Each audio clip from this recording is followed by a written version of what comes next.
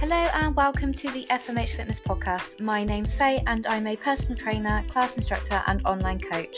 I work mainly with women aged 30s to 50s but also specialise in older adult fitness. Join me as I share with you my 9 years worth of knowledge and experience and hopefully give you something to think about and implement in your own lives. Thanks for tuning in and I hope you find this episode useful.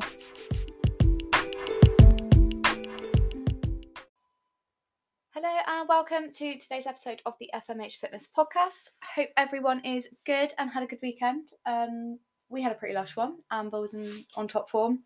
The dog was all right. Had some lush company, nice walks. It was good. Super quick one from me today because I'm about to go out for lunch. I've been listening to the High Performance Audible. They have a podcast and they just brought a book out. So I'm just listening to the Audible, which is really, really good.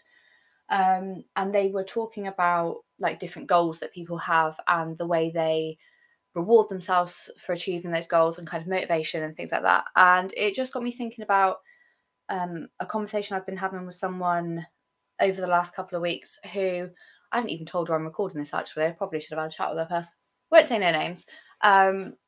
But she had set herself a weight loss target for January and had said that at the end of January, if she achieved X amount of weight loss, I can't remember what it was, I can't remember if it was 8 or 10 pounds, something like that, then she would have a Domino's pizza as her kind of reward at the end of the month.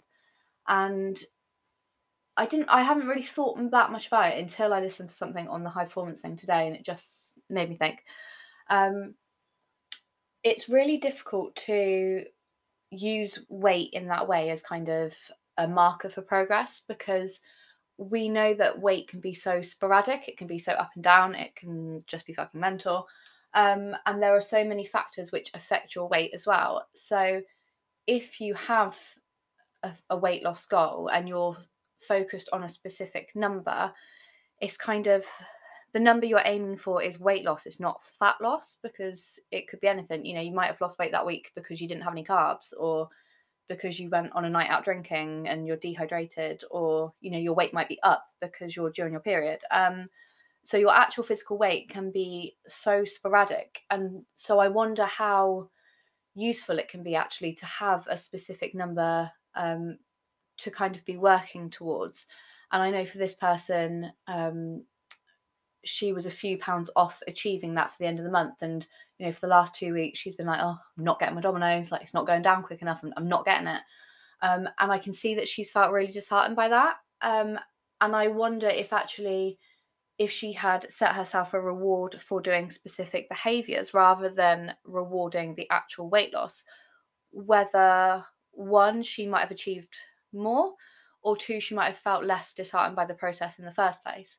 So, for example, if she had said, you know, if I hit 10,000 steps every day and I do 3 workouts per week, then I get my Domino's at the end of the month. That way, you don't have this relationship with the scales where you're just obsessing over the number and waiting for it to go down.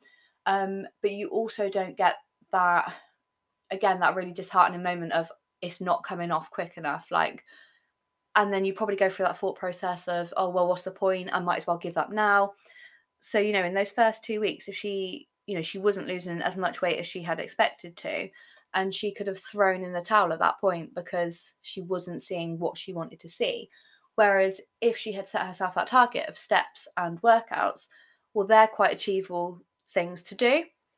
And so there's more of a chance that you're going to do those things. And then you get that evidence that you can do those things. And then from that, you then get your motivation to carry on. Whereas if you're so focused on this number, it can be really easy to become demotivated really, really quickly, and you can want to throw in the towel and just give up. Whereas, you know, if she had that, even if she got to the end of the month and there was a week, say, where she was ill and she wasn't able to do her steps and her workouts, she could still get to the end of the month and say, okay, I did it for the first 2 weeks. I didn't do it for that week I was ill, but then I got straight back on it. And that's really motivating. Whereas if you're just obsessing over this number, which could mean absolutely anything, I think you're almost setting yourself up to fail.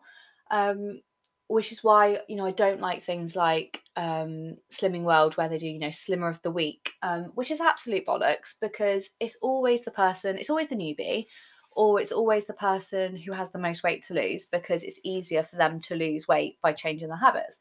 So, they're there losing their 6 or 7 pounds in 1 week, and you get someone who's trying really, really hard and probably put in way more effort, and they've lost a pound, and then they feel really disheartened because they've lost a pound and the other person has lost 7 and they've been awarded Slimmer of the Week.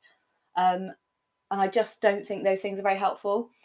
Same as with having like a target weight and then getting a certificate for a target weight. Again, I don't think it's helpful, because, where does that end? I imagine you probably get to target weight and then you're like, oh, right, I'll just do a little bit more. And then you set yourself a new number. And then you kind of end up going down that road of kind of disordered eating and kind of, not so helpful behaviours. So that was a very long-winded way of saying I'm not entirely sure setting yourself a reward for losing a certain amount of weight is the best way to go about it. And instead, I would focus on the habits and the behaviours that you need to implement to be able to achieve that thing. So, think about your steps, think about your workouts. Maybe you're going to have 4 meals a day instead of snacking throughout the day. Maybe you're going to give up alcohol. Any sort of behaviours that are going to support you with that fat loss goal without being so focused on the number. I think you're more likely to stick with it. I think you're more likely to feel motivated by it. And I think you're more likely to achieve the result that you want. So hopefully that was helpful. I am going to go for lunch now, which I'm looking forward to. And I will hop back on Friday, maybe. I need to record a podcast with Caroline because we've had some interesting chats this week and there's been a lot going on in the group. So we want to discuss that at some point when our diaries align. I hope you all have a wonderful week and I'll speak to you all soon.